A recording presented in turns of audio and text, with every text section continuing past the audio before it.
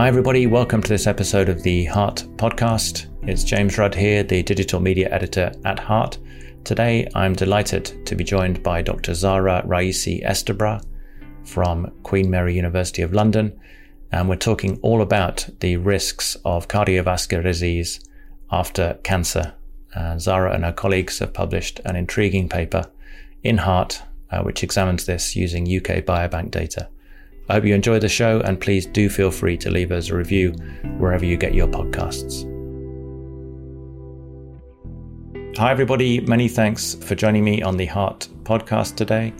I'm delighted to be joined by Zahra Raisi Esterbra, who is an author of a paper which is called Incident Cardiovascular Events and Imaging Phenotypes in UK Biobank Participants with Past Cancer.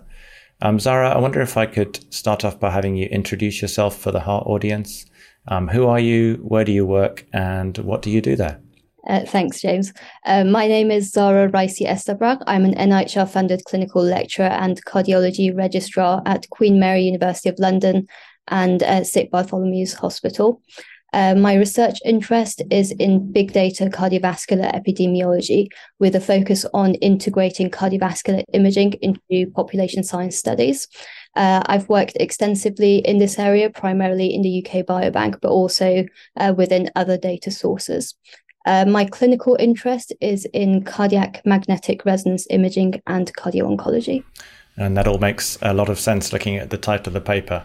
Can you tell me a bit more about what prompted this work and what's already known on the topic? So we're talking about people with cancer who then go on to get various forms of cardiovascular disease. What's sort of already out there, and what were you trying to achieve with your project? Yes, exactly. So the work stemmed from my interest in cardio-oncology, which, as you say, is a growing subspecialty within cardiology dedicated to the cardiovascular care of patients with cancer, those who've had either cancer in the past or are having active cancer treatment.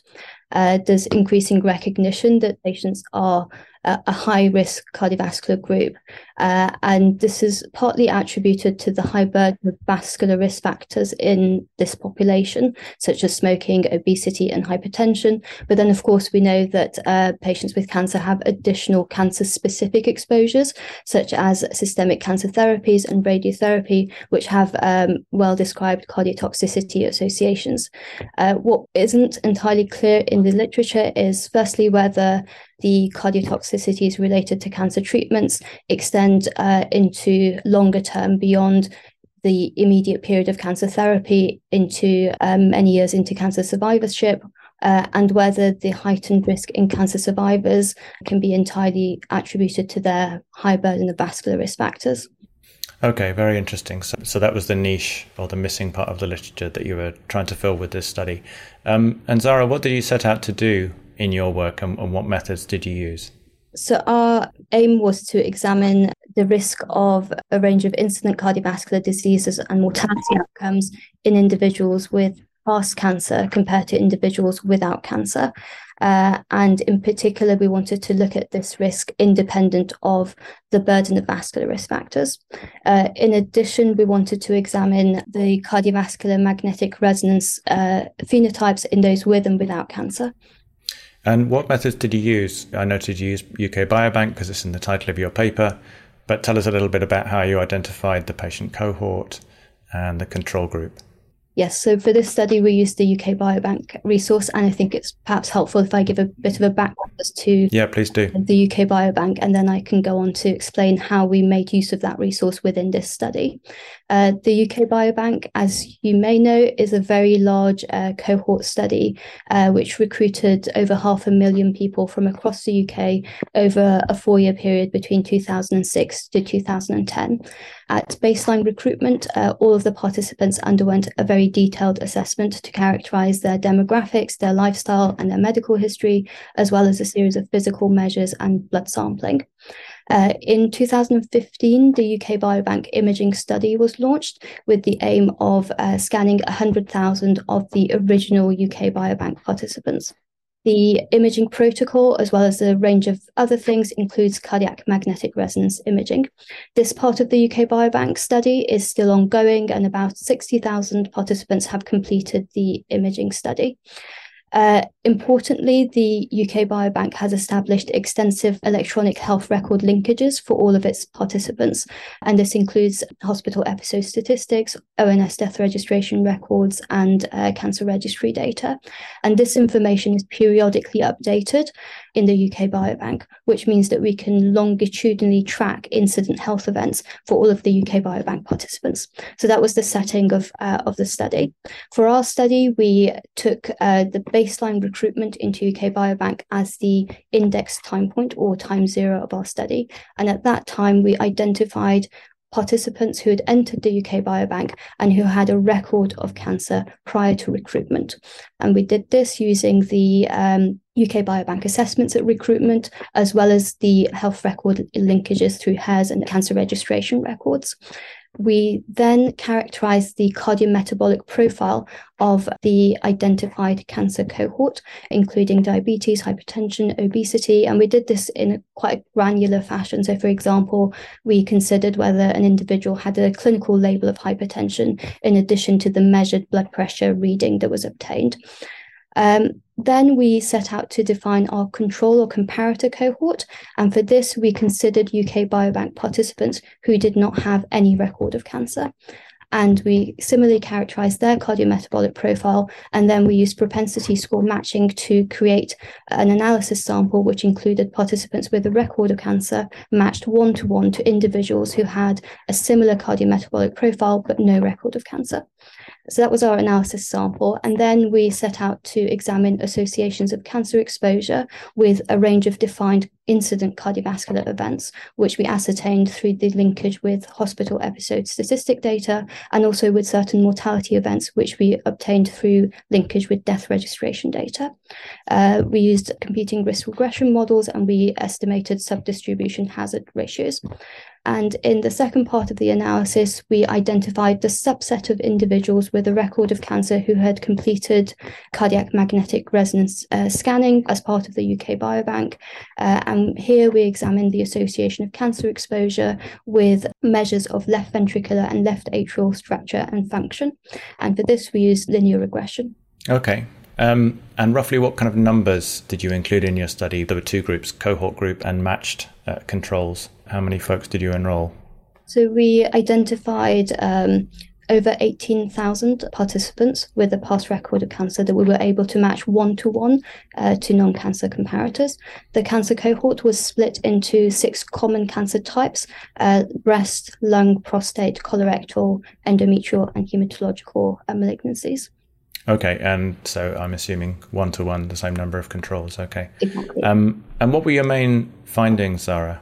Well, firstly, we were able to confirm previous findings that patients with past cancer did indeed have a higher burden of vascular risk factors. We found particularly those with endometrial cancer had quite intense clustering of adverse cardiometabolic factors and the highest rate of obesity than any other cancer type in our study.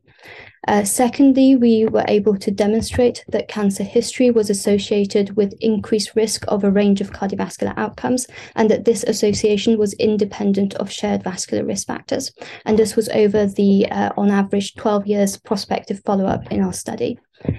We also observed that there was differential propensity to cardiovascular disease across the different cancer types, with individuals who had a past history of breast and hematological cancer showing the greatest range and the largest magnitude of adverse disease associations. And thirdly, we found that past history of cancer we found that past history of breast or hematological cancer was associated with unhealthy cardiovascular remodeling, as characterized by the cardiac MR measures of left ventricular and left atrial structure and function. And in a sensitivity analysis, we re-examined the imaging associations in a subset of participants who were free from any clinical cardiovascular disease, and we found that these associations still remained important. So overall, the findings of the study suggest that individuals with past cancer have heightened risk of cardiovascular disease, and that this risk persists for many years after completing cancer therapy, and that those who have breast and hematological cancer are potentially at the highest risk. And in addition, we demonstrate the value of cardiac MR as a modality in defining preclinical cardiovascular alterations, and perhaps its potential as a tool for risk stratification. Now, your study was an observational study, wasn't it? So we can't imply cause and effect, but do you have any ideas as to possible mechanisms that might be going on to cause this increased risk, which, as you say, was not related to existing vascular risk factors? What do you think is maybe happening here, some factors at play? I think the main message of the paper is that it highlights the importance of cancer-specific cardiovascular risk factors in determining the long-term cardiovascular health of cancer survivors.